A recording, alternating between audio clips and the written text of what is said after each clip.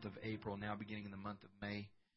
In the Old Testament, we finished up with the book of Joshua, and we are therefore moving into the book of Judges, and moving through the book of Judges. And I want to share something with you before we actually look at a specific verse of Scripture to study from tonight.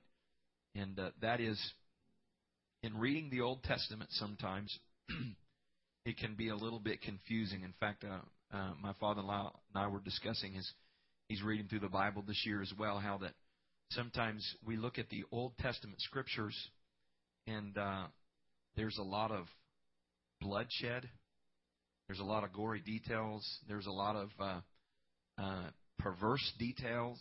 And you're reading through the Bible and you're perhaps wondering, is this relevant, first of all, and why is there this bloodshed? For instance, examples where God will give a commandment and then the children of Israel would go in and wipe out all the people living in a community, whether they're adults, innocent, children, whatever.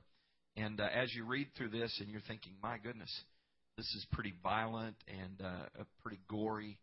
And not only does it seem like God is allowing this, but He's sanctioning it and even commanding them to do such a thing. There's some things that you must understand about the Old Testament in order to really gain insight and usefulness, and not to have your faith challenged as you read through the Old Testament. Very important to understand about the Old Testament.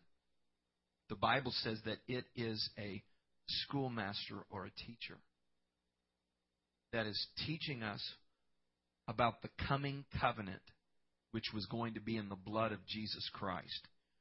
And so oftentimes you see things in the Old Testament, which is an allegory or a teacher or schoolmaster, that is happening in the physical realm: warfare, battle, bloodshed, mayhem, perversion, so forth. That's happening in the physical realm, that is teaching us principles about the spirit realm in the New Testament church. And so obviously we would understand that God is not sanctioning or expecting or requesting or even allowing for God's people to be executing judgment and shedding blood and cutting throats in the modern day dispensation of grace. But in a sense, what we see in the Old Testament is what we are to be doing in the spirit realm.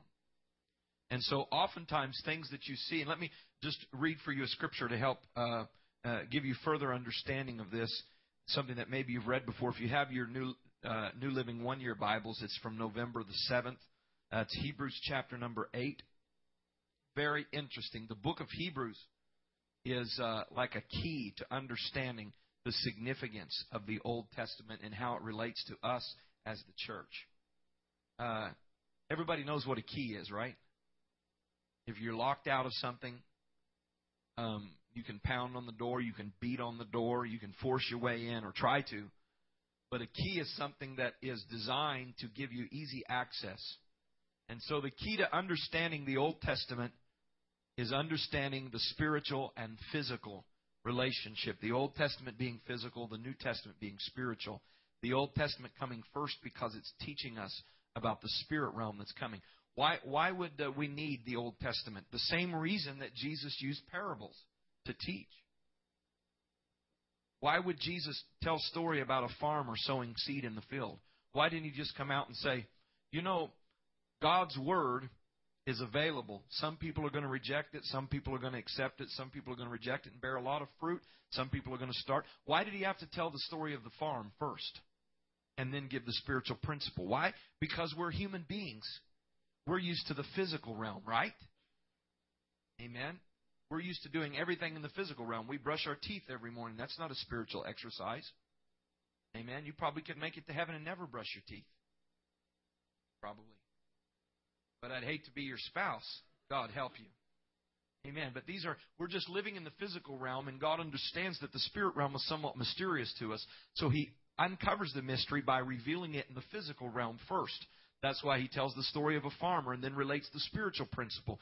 Jesus used parables because He understood that human beings in the physical realm need some tangible teaching tools.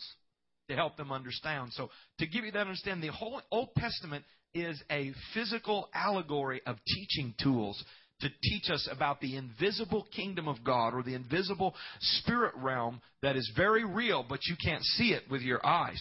And in Hebrews chapter 8, verse 1, it says, here's the main point. We have a high priest who sat down in the place of honor beside the throne of the majestic God in heaven. There he ministers in the heavenly tabernacle. Everyone say heavenly tabernacle.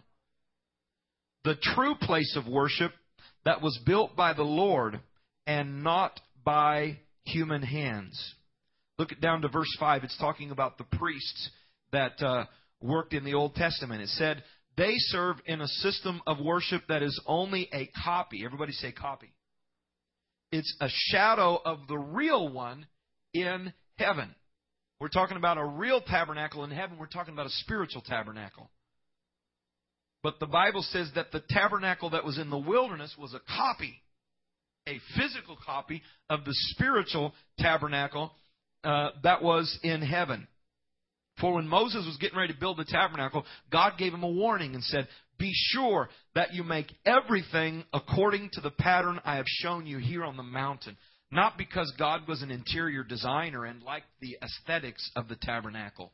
It was because it was making a physical copy of something in the spirit realm. Now, this is the tabernacle. This is extended beyond the tabernacle to the whole Old Testament law. And when you extend it that far, then you realize the entire Old Testament is a shadow or a copy of what is actually going to be happening in the spirit realm. And so when you look at things in the Old Testament and you try to relate them to our life as a Christian here today, they don't necessarily fit and dovetail together unless you understand that what's happening in the Old Testament is happening in the physical realm to show us what should be happening in the spirit realm in the New Testament. See, because we are delivered from slavery as born-again Christians, right? In the Old Testament, they were delivered from a literal taskmaster in Egypt. In the spirit realm, none of us here, I don't think, were actually indentured servants. None of us were slaves, literally. But we were spiritually slaves to the enemy of our soul, Satan, who had us trapped in our sins and in our pride and in our lust and in all of these habits that were destroying us. So we were, in fact, slaves, but we weren't physical slaves. We were spiritual slaves to the enemy, a spiritual enemy, which was Satan. And when we were delivered from Egypt, so to speak, it wasn't from a physical place, but it was from a spiritual place. So can you see now that everything that happens in the Old Testament is a physical example of what we experience in the spiritual realm in serving God and living for God? And so now we move to where we are in our Bible reading, which is in the book of Judges. A time of kind of a spiritual dark ages for the people of Israel. And as we look at the physical things that are happening in Judges, in the story of Samson, in the story of Gideon, the story of the various of the 12 judges that are listed in the book of Judges, we are seeing things that can relate to the church as a conglomerate and can relate to us as individuals. One thing that we mentioned last week is the visible pattern that shows up. You don't have to be a genius to figure out the pattern in Judges. That people are right with God, and then over the process of time, they allow sin and iniquity and idolatry and worldliness to come into their practices. And next thing you know, they're absolutely worshiping false gods, which is breaking the first 2 commandments. And they're putting other gods in front of Jehovah. And so then, as a result, God's judgment comes to them. And then God raises up, and they come under the authority of their enemy. Just the same. And can you see that perhaps this is a possibility in our own lives? That while God is on the throne, and while we're worshiping and serving Him only, and while our priorities are right, we walk in victory. But when we begin to let the things of this world, no, we don't pull out an idol and begin to worship a physical idol. That doesn't happen. I don't think that happens in any of your homes. But what happens to us is we get wrapped up in our career or our families or things that aren't necessarily evil or wrong, but things that tend to capture our attention and our imagination. And we find ourselves not literally bowing down and worshiping our family or worshiping our job or worshiping our education. But what we find is we are guilty of a New Testament form of idolatry by putting things in front of God. Everybody understand what I'm saying? And as a result, spiritually, we get into trouble. And we find out that the devil takes authority and dominion in our lives again. And big problems. We find ourselves bound by lust again. We find ourselves struggling with habits again. We find ourselves not living a victorious, overcoming life again. And it takes, at that point, a deliverer. And that's what the book of Judges is about. These 12 individuals, not all of them even men, but individuals in Israel, that during their time of spiritual decline and idolatry and disobedience to God's commands and subsequent coming under the authority of kingdoms that are still living among them, the Midianites, the Amalekites, the Philistines, and others that are still living within Israel that have not been dispossessed and pushed out. They come back to positions of authority. And then there's the need for a deliverer to stand up and shake Israel and wake them up and bring back victory. Bring victory back to Israel. So this is a pattern that happens in a believer's life as well. Anybody ever been before where you wake up and you realize, you know what? My life's kind of not like it's supposed to be. I haven't quit believing in God. I haven't given up on the Lord, but I've got these priorities out of whack in my life. And as a result, the enemy of my soul, those things in my life that are still kind of lingering there, have taken dominion and authority and a position of power in my life, and I need deliverance. I need to pray through. I need God to give me the victory. And then God brings that victory into our lives. This is the pattern of the book of Judges as you read through Judges. Now, in your hearing, I want to focus just for a few moments on one of the judges. I'll read to you the list, first of all, of the 12 judges. The book of Judges is roughly a 400-year period between, and here's the bookmarks of the period of the Judges, which is also just the very first part of 1 Samuel includes the period of the Judges. The bookmarks, or the bookends, that's what I'm looking for. The beginning bookend is Joshua's death after they've come into Israel, into the Promised Land. Okay? So they've been delivered from bondage. They wandered in the wilderness. They've come into the Promised Land. They begin to possess the Promised Land. And then Joshua, their deliverer, dies. This is the beginning bookend of the Judges. And for 400 years, there's this up and down in this cycle of righteousness and unrighteousness, obedience and disobedience, God-centeredness and idolatry for 400 years. And the back bookend is a man named Samuel, who anointed the first king of Israel, whose name was Saul, and the second king of Israel, whose name was David. These are the front and the back bookends to this 400-year period when they first came into the Promised Land, called the period of the Judges. And the judges are a man named Othniel, the left-handed man named Ehud that we've read about, that was a great judge that defeated the chubby king. Shamgar, who slew a number of the enemy with an ox goad, which was just kind of an implement, a tool, wasn't a weapon of war. Deborah, who was a great prophetess, and I think the scripture refers to as a mother in Israel. Gideon, who was a great judge with 300 men, went out and slew a host of the Midianites and the Amalekites, maybe over 100,000. Started out with 32,000, and God narrowed it down to 500 men.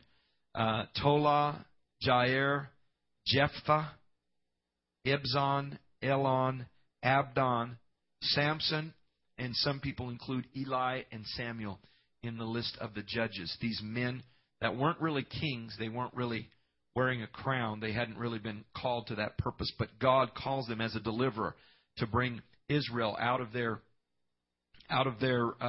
spiritual demise in a position of spiritual weakness, and also to bring them military victory as well, oftentimes.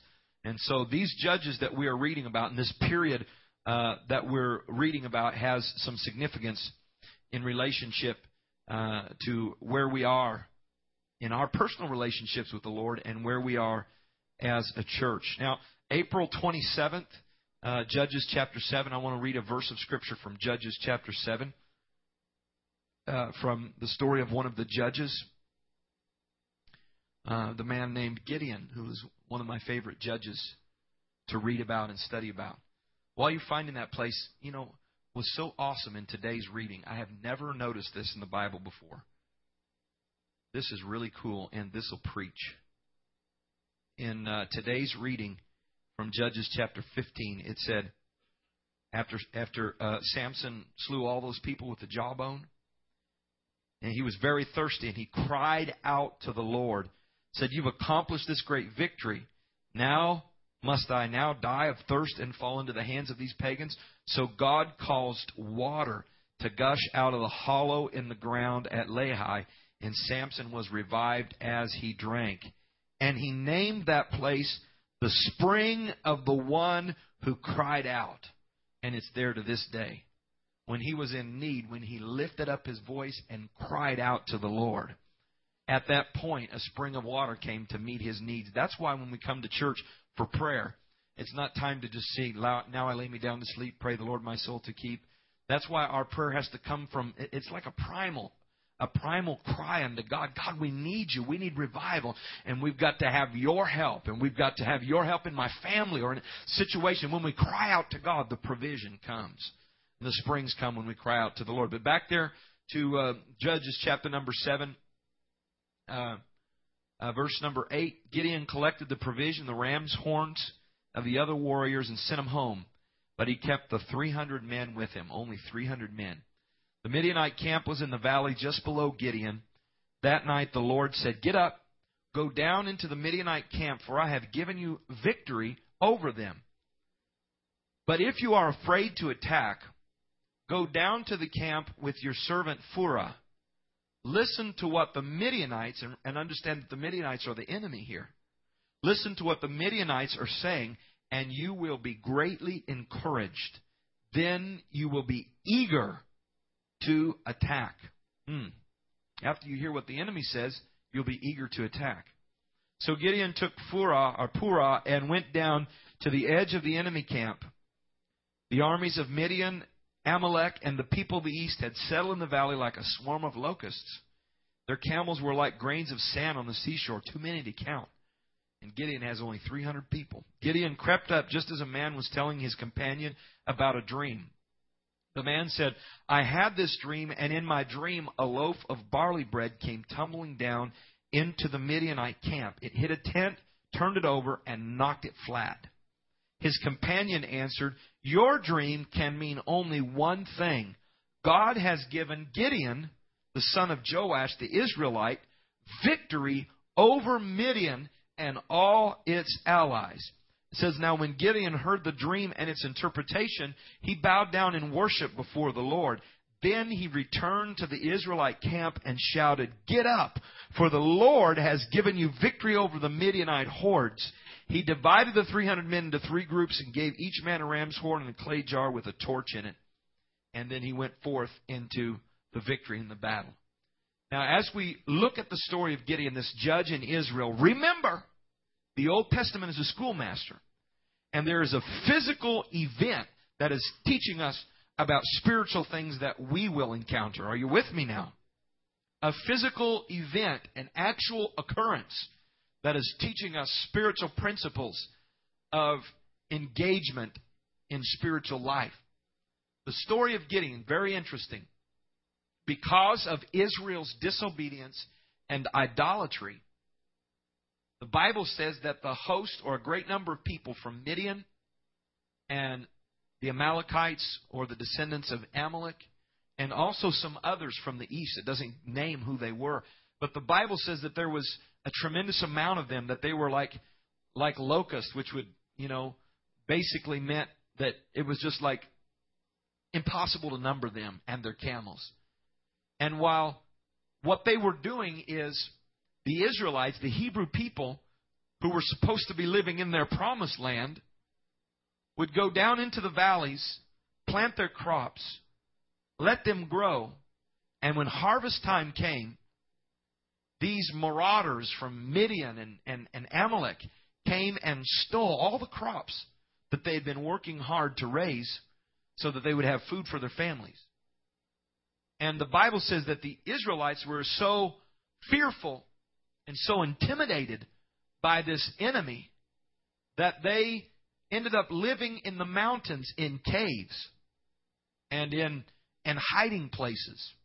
And these are God's people, and they're supposed to be living in their promised land that God promised to them. But rather than enjoying the fruit of their labors, rather than the blessings of God being upon them, they are up hiding in the caves, in the mountains. Why is this? Well, the Bible lets us know it was because of their disobedience and their idolatry. The Bible lets us know that they were worshiping Baal. The Hebrew people were worshiping the false god Baal. And they had Asherah poles. And they also had high places and groves where they had kind of a nursery of plants where they would worship their idols. And this was the place where they would worship false gods. And because idolatry creeped back into Israel and the Hebrew people, even after their last judge came and wiped out idolatry and restored Israel to power, it creeped back in. They lost their significance. Now understand, we're talking about our spiritual experience with God. We were once walking in victory, but because we weren't vigilant as time passed, we allowed our priorities to get back out of whack. We allowed God's position of power and prominence and authority to be taken by other things. And we find ourselves having to hide out from the things that bother us, those spiritual enemies and enemies of our flesh that want to destroy us and take us to hell. And rather than living in victory, rather than being a soul winner, rather than being an overcomer and a worshiper, we're just trying to struggle to survive. You understand what I'm saying? Rather than taking territory and making the devil nervous, he has turned the tables on us. And we're intimidated and fearful, wondering if we're going to stumble and fall and make a mistake, wondering if we're going to be able to make it, fearful to be a witness, fearful to declare God's goodness and mercy to us. Because, and it all boils down to this, is somewhere things got out of whack. Somewhere God got pushed off the throne. And so, Gideon is within this group of people. The Midianites and the Amalekites come and they steal all the crops. And that was a bad mistake right there. Let's go ahead and laugh. I don't think he wanted any of that. He wanted the crops. And so he was coming in and he was stealing all of it. And as a result, the people of Israel were starving. Starving. Just barely trying to survive and make it. That's where some people are spiritually. You can see it in their faces. You can see it in their relationship with God. You can see it in their worship. They're not, they haven't turned on God, they haven't given up, but they're just hanging on by the skin of their teeth. They're just trying to make it. This is the position that the Midianites and the Amalekites were in. And God raised up a judge to deliver and declare. And it was Gideon. The Lord appeared to him and said, "I'm with you, you mighty warrior." And Gideon said, "I know you're not talking about me. Because I'm the least in my father's house, and my father's house is the least in the tribe of Manasseh. You can't be talking about me." And then he said, "Now, if you're with us, Lord, then how come, I've heard the stories about your great deliverance, about parting the Red Sea and about how you fed them with manna. And now we're here and we're starving. And we've heard about you bringing manna from heaven. And how come all of this is befalling us? How come we're under the thumb of the Midianites and the Amalekites? How come this great host has us hiding out if you're with us, God? I don't understand." And the Lord said, "I'm going to go with you. I'm going to empower you. And you are going to defeat the entire host of Midian and the Amalekites as if it's one person. You're going to wipe out the whole host as if they were one person." And so the story goes, as we read in our Bible reading this week, that Gideon was like, "Wow, this is really awesome. So God, you're going to do this through me?" And God says, "Yes, I'm going to do it through you. But the first thing you need to do is I want you to go up and I want you to make a mess of the place of false worship in your community. Your dad, his buddies, all the Hebrews in this area, they've been worshiping Baal. And they've actually set up in the middle of a Jewish town, in the middle of a Hebrew land, in the tribe of Manasseh, they're worshiping Baal. And they've got this Asherah pole set up. And they've got the groves set up for false worship. And there's people that are all pious about this. And this is false gods. There's important things in their life. Remember, we're talking about spiritual application. There's some people that have exalted some things in their life. And the first thing you need to do is you need to go in and tear it out. Destroy it. Wipe it out. And so Gideon did that, but he was kind of a little wimpy, scared. So he did it at night. He snuck in at night. Like people TP people's houses at night instead of... I've never seen anybody out throwing toilet paper over someone's house in the middle of the day. They always do it at night. Have you ever noticed that? I'm not giving anybody any ideas concerning never mind. They do it at night. And just like the same way that Gideon went in at night and destroyed the idols. And before revival, there is always a purging. Amen. You look in history, before revival, there's always a purging and a readjusting of priorities and a putting of God first and a hunger after righteousness. And this is what Gideon was executing by clearing out the groves and knocking down the pole and destroying all this area of false worship. And the next day, when the men of the village woke up and they go out and their place of false worship has been ripped down and destroyed and the pole's knocked over, and they're infuriated. Who did this? Who did this? Just like some people when they come out and see toilet paper hanging from their trees. Okay, son, who did this? You know who did this.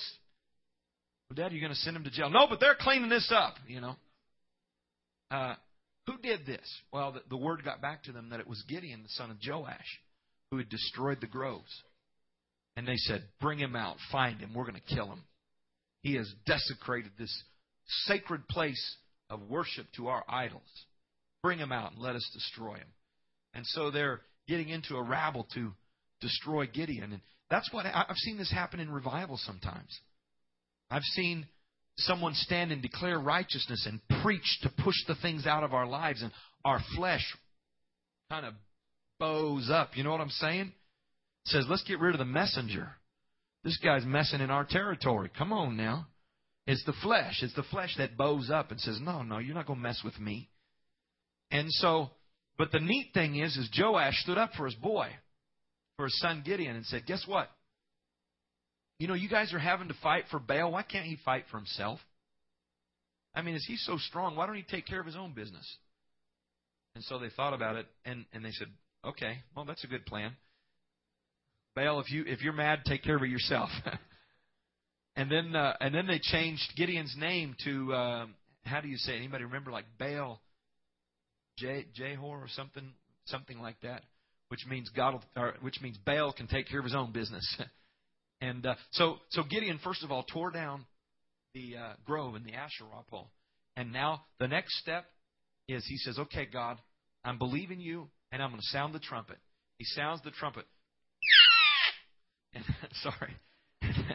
And as he sounds the trumpet of war, it probably sounded a little more powerful than that. And so he sounds the trumpet of war, and from the various tribes of Israel come the warriors together, and they gather together. But before he goes out to do battle, he says, God, I've got to have assurance that you're with me, because we've for so long been in a mindset of intimidation and fear and under the thumb of the enemy. I'm afraid of my addictions.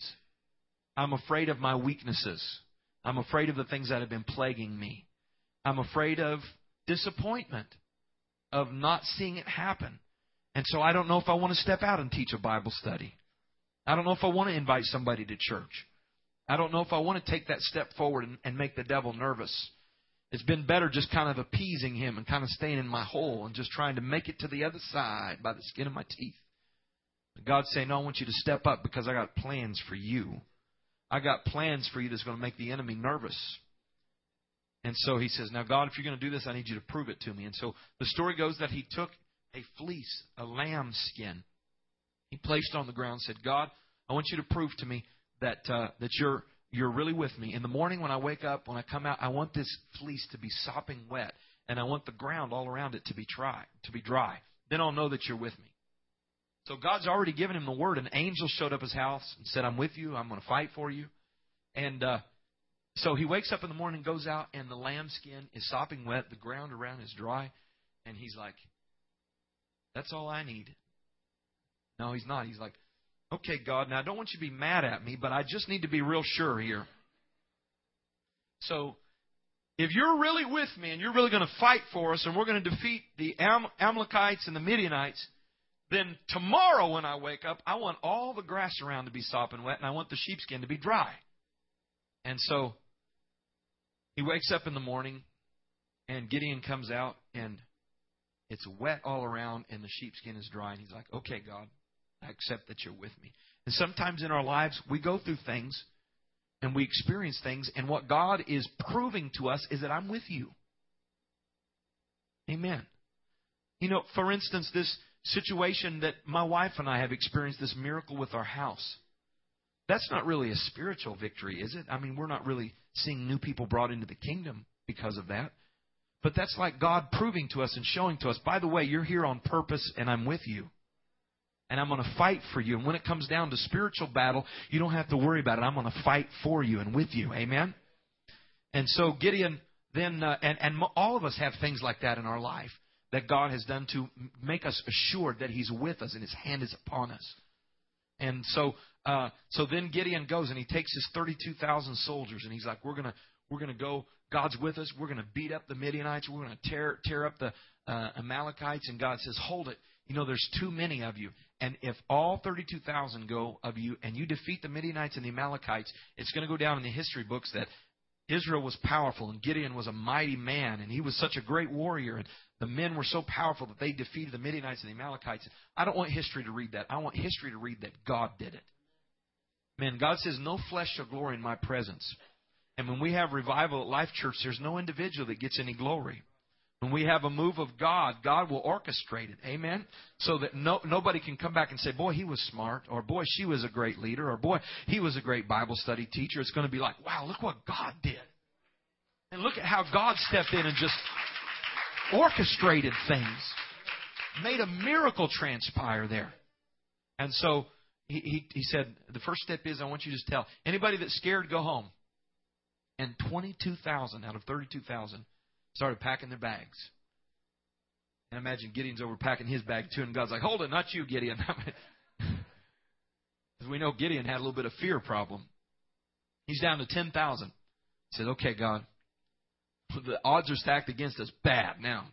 But I believe you can be with us. We got 10,000 guys. They're brave. They're united. God says, too much. Takes them down, has them. You've heard the story. They go down to the brook and there they drink from the water.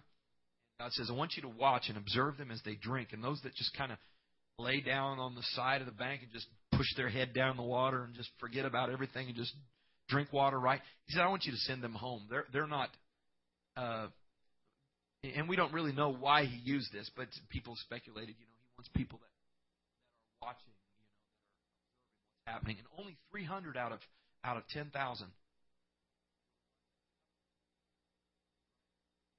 God said, that's your men. 300 of them. 300 and a host of thousands and thousands and thousands of Midianites and Amalekites. So here's the point. Now, I'm not going to just go through and tell you the whole story. The end of the story is those 300 men came out, blew trumpets, broke pitchers. And when they blew their trumpets and broke their pitchers in the middle of the night, the Midianites and the Amalekites woke up in their tents and they were so confused and disoriented. And no doubt God was sending things through there to confuse them further. Maybe angelic warriors, we don't know. But we do know that they woke up and they turned on one another and their confusion began to kill one another. And those 300 men slew thousands and thousands and thousands of Midianites and Amalekites and then went pursuing it. That's hilarious to me. Here's a massive army of thousands of people running and there's 300 guys after blowing their trumpets and beating their pitchers, and God's given them victory. Because God gave a promise and God stepped through for them. Amen? And God brings about victory in our lives in ways that don't make sense. Amen? That are powerful and life-changing and transformational and are a wonderful witness and testimony to other people. But the final point that I want to make has to do with the portion of Scripture that we read. And remember, Old Testament, physical example of spiritual encounters that we will have in a New Testament church. They're down to 300 men. They're ready to take their pitchers and their trumpets. God says, it's time. I proved to you by the lamb fleece twice that I'm going to be with you. I sent an angel to speak to you. But if you're afraid or intimidated, if you're still a little bit timid, if you're a little bit backward, if you're, in other words, not sure that you're going to be able to be victorious, I want you to go with your servant Phurah down into the camp of the enemy, the Midianites and the Amalekites.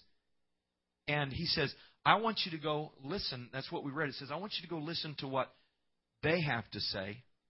And after you hear what the enemy has to say about you, at that point, you're going to be encouraged to go and fight them.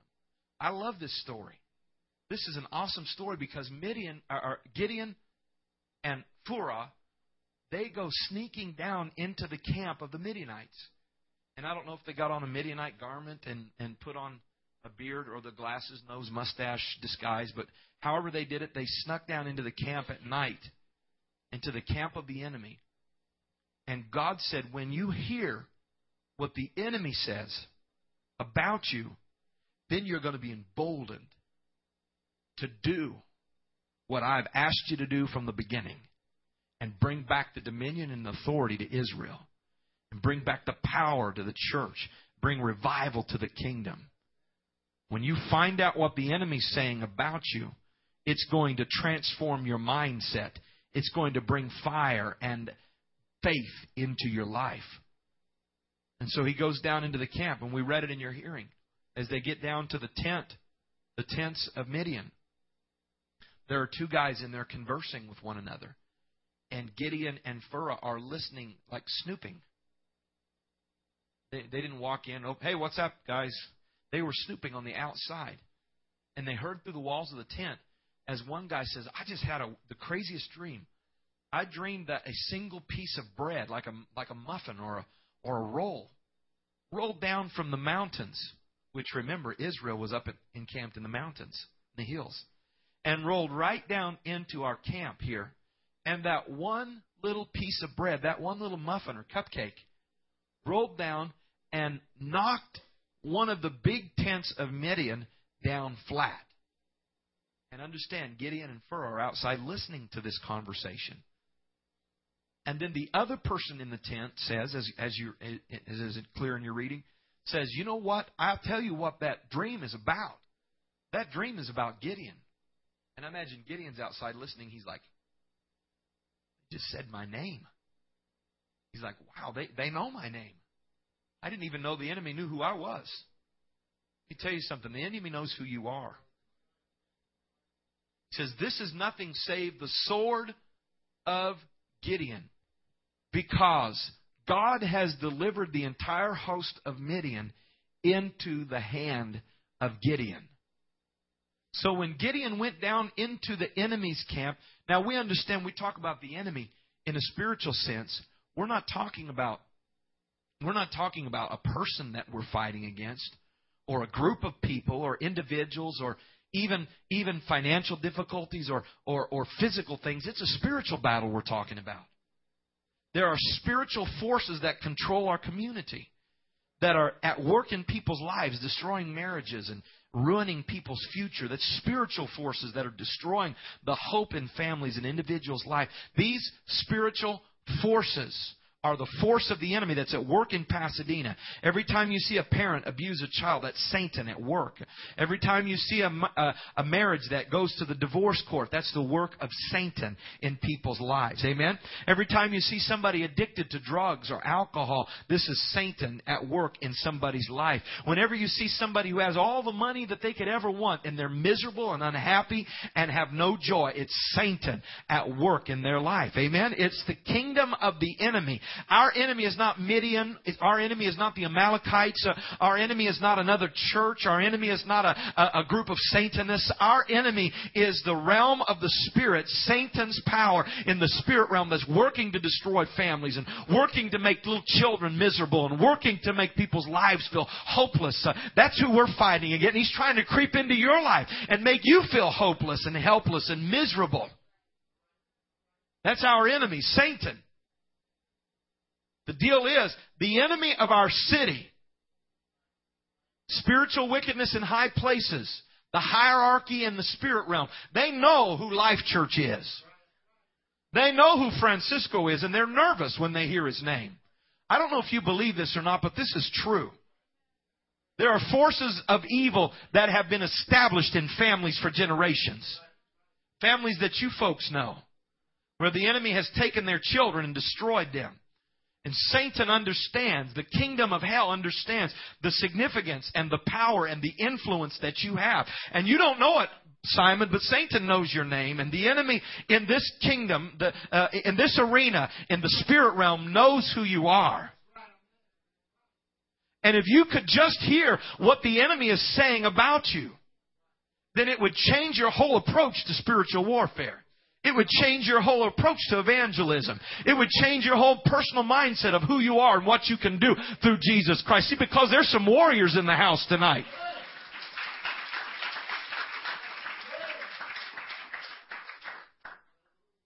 Brother Lorenzo, you have great faith. God is going to begin to operate in your life using this gift of faith that He's given you. Satan would love to trap you in your old traps. You know why? Not just because he can take you to hell, but he's scared of what you're going to do through the gift of faith that's going to operate in your life. And there are others of you that have great gifts that the Lord has given you in the Spirit. Many of you have great wisdom and great power and anointing through prayer to tear down strongholds, through your relationships and friendships to tear down the kingdom of the enemy. And Satan knows if I can keep you intimidated, if I can keep you thinking that it's just poor little old you that's barely going to make it and trying to fight off a perversion in your life and trying to fight off the habits that you've been struggling with, God wants you to stand up and take authority over it. And I heard a preacher say it this way one time. You need to stop listening to what the enemy is saying to you to keep you intimidated. And you need to find out what he's saying about you. Because when Gideon snuck down into the camp and heard them in the tent saying, now understand, this is the enemy speaking. I don't know what your enemy is. Maybe your enemy's pornography. You sneak down into the camp of the enemy and pornography is whispering to another perverse addiction. And saying, you know, so-and-so is going to make havoc in the kingdom of hell. In the meantime, pornography comes and says to you, I've got you by the throat.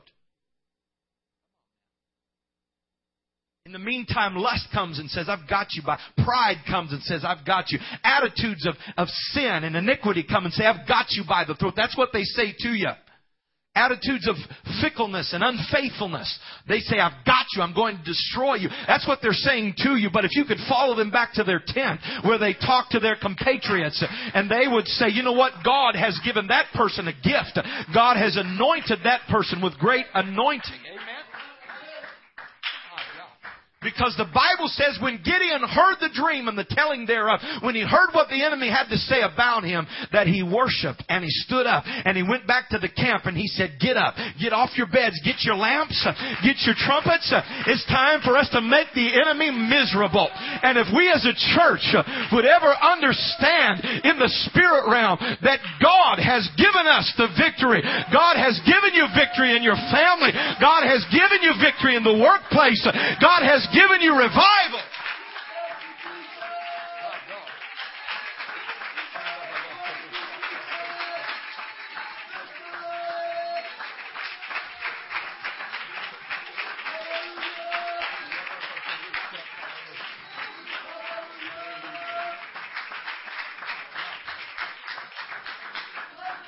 God didn't call you to survive. He called you to be a light.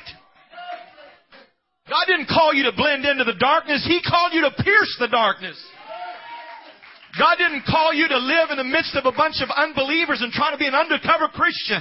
But God called you, hallelujah, to curse unbelief, to come against those that are lost and in despair and bring hope and bring faith into their life.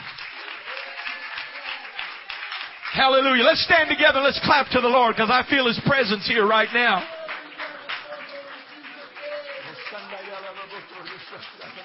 Oh, come on, help me lift Him up right now. He's worthy. Come on, help me lift Him up. He's worthy right now. Shandayakoho satala.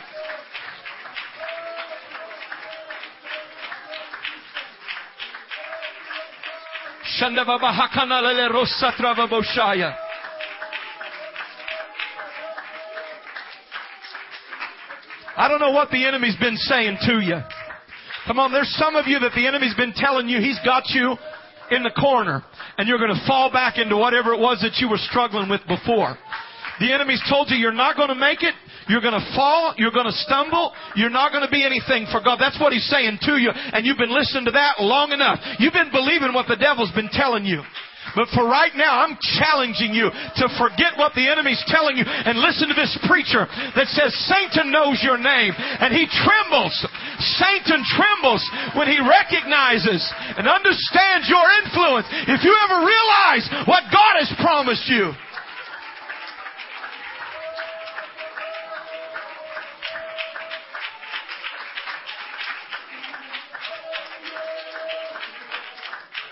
Because there's people in this house tonight. Your home where you live is going to turn into a revival center. Listen to what this preacher is saying. People are going to receive the baptism of the Holy Ghost in your home or your apartment. You're going to start a revival in your workplace. And those people that may make fun of you, those people that may question whether or not what you believe is real are going to begin to turn around. That's the power of the gospel. When you believe what God has promised you. When you believe the word that God has given you. And when you quit listening to the demeaning lies of the enemy. You're not going to give up. You're not going to quit. You're not going to be defeated. You're not the least. You're not the less. You're not the one that doesn't have any power or authority. You are God's child. And He's called you and empowered you and equipped you with authority.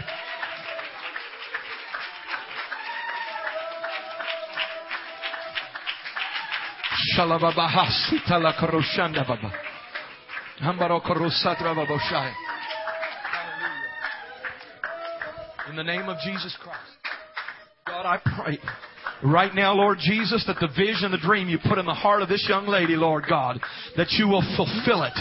The enemy has lied to her, but we don't listen to the lies of the enemy. What you have started, you'll complete. The vision and the dream that you put in His Spirit, you will fulfill. In the name of the Lord, we refuse to listen to the enemy, to the lies of Satan. In the name of the Lord. Hallelujah. Brother, our God's spoken to you. You need to receive what the word of the Lord is. I refuse.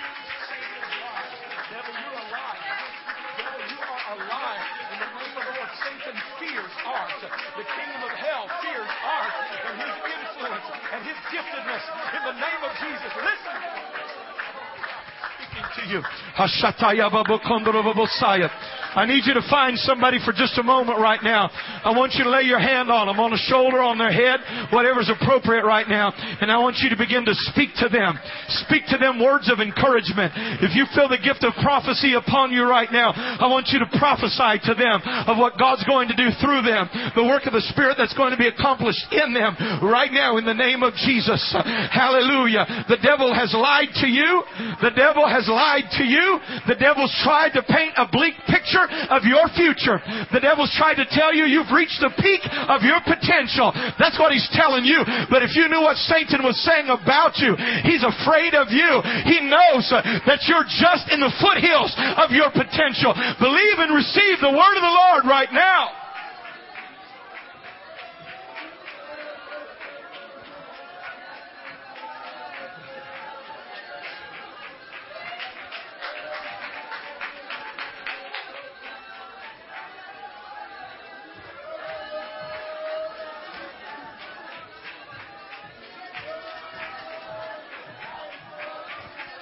Come on, move around. Let the anointing flow through you. See, the New Testament church is going to have to practice the gifts of the Spirit. You're going to have to speak prophecy to people as the Spirit of the Lord lays it on you and leads you. Follow the leading of the Spirit. Come on, cast off that yoke of despair. Cast off that yoke that's a product of the lies of Satan. Come on, let God bring victory and hope, encouragement into your life.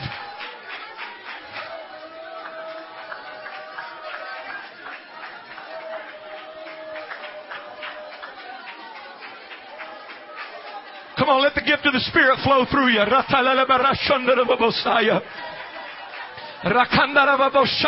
Come on, let's make the enemy nervous tonight. Come on, somebody talk in tongues. Somebody let the gift of the Spirit flow through you.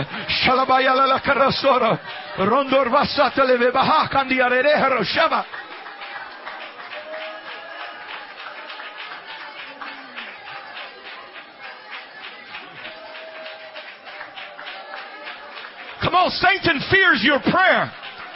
Come on, there's some ladies in the house that Satan's tried to tell you prayer doesn't make a difference. Your prayer makes a difference. That's what he said to you, but I wish you knew what Satan was saying about you.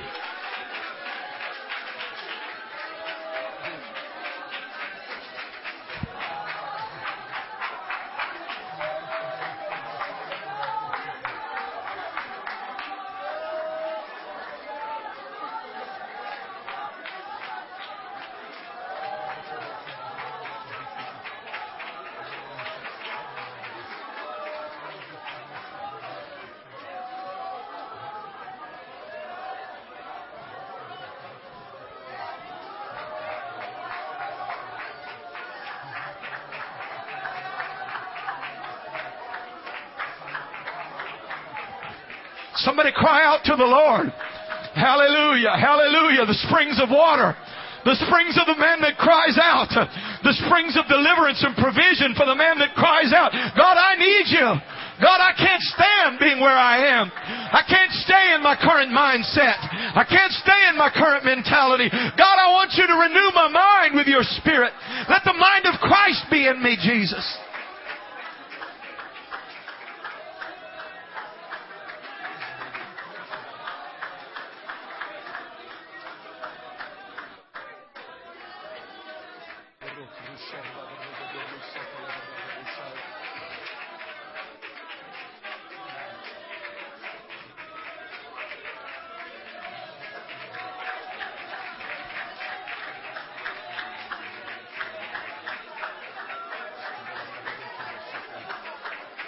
Come on, God, if you can use anything, you can use me. God, you give me a certain amount of influence. You give me a certain amount of giftedness. You put passion in my spirit, Lord God. And I'm not going to waste my passion on basketball. I'm not going to waste my passion on a career. But I'm going to put my passion in the kingdom. I'm going to put my giftedness in the kingdom. If you can use anything, Jesus, you can use me, Lord God. I want to be a vessel of honor, Jesus.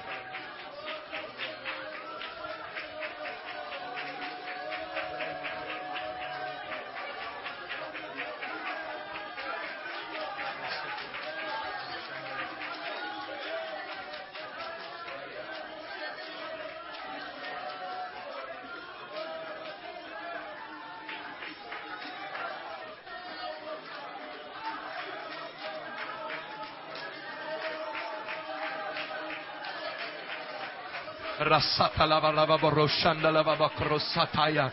Hila papurno kuruputur vashundula parasita dana krushaya. Anointing on families. Anointing on ministries, Lord Jesus. Hallelujah. Revelation and understanding, Lord God, to people, Jesus, who the enemy has tried to keep under his thumb. In the name of the Lord Jesus. In the name of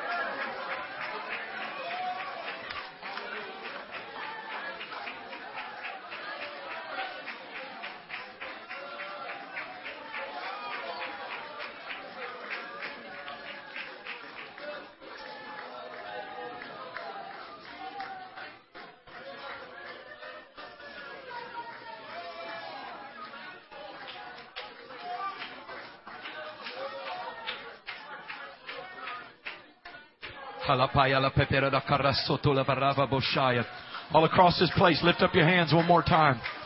Hallelujah, hallelujah. Spirit of the living God, fall freshly upon us. We thank you, Jesus. Thank you, Jesus.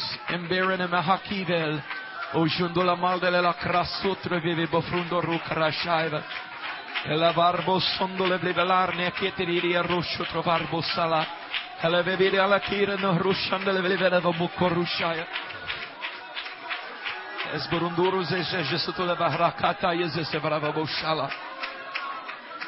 Ela mapura le mera carvis sotto le pelda la vrushandai. Esno ruputara ha bebete le che rushandrava bofusai.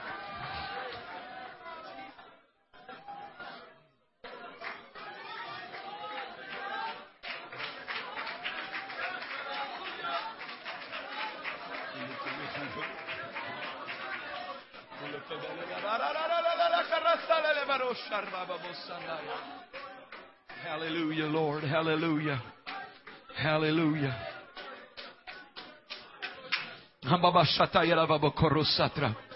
Hallelujah. I'm going to speak a few words and then I'm going to ask us to lift up our voice again one more time.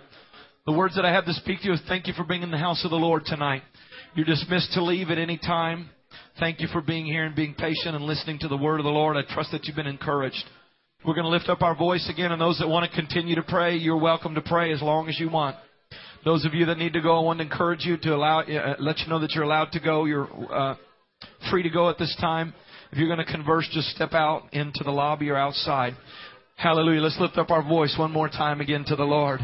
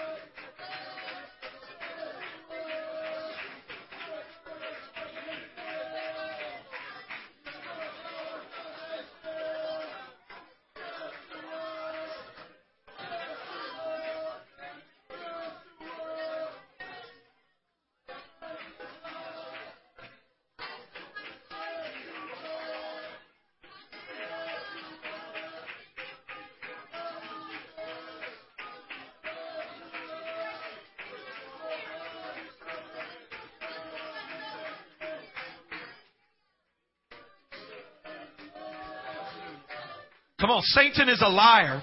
I want to speak the word right now. The devil is a liar. Bondage is a product of lies of the enemy. Deliverance comes from understanding that God has given it to you. Refusing the lies of the enemy and accepting what God is doing. God, I accept what you're doing in our church. I accept what you're doing in my life. I reject what the enemy has told me for years. I accept what you have promised me, Lord God. I accept my destiny. I accept my future, Jesus.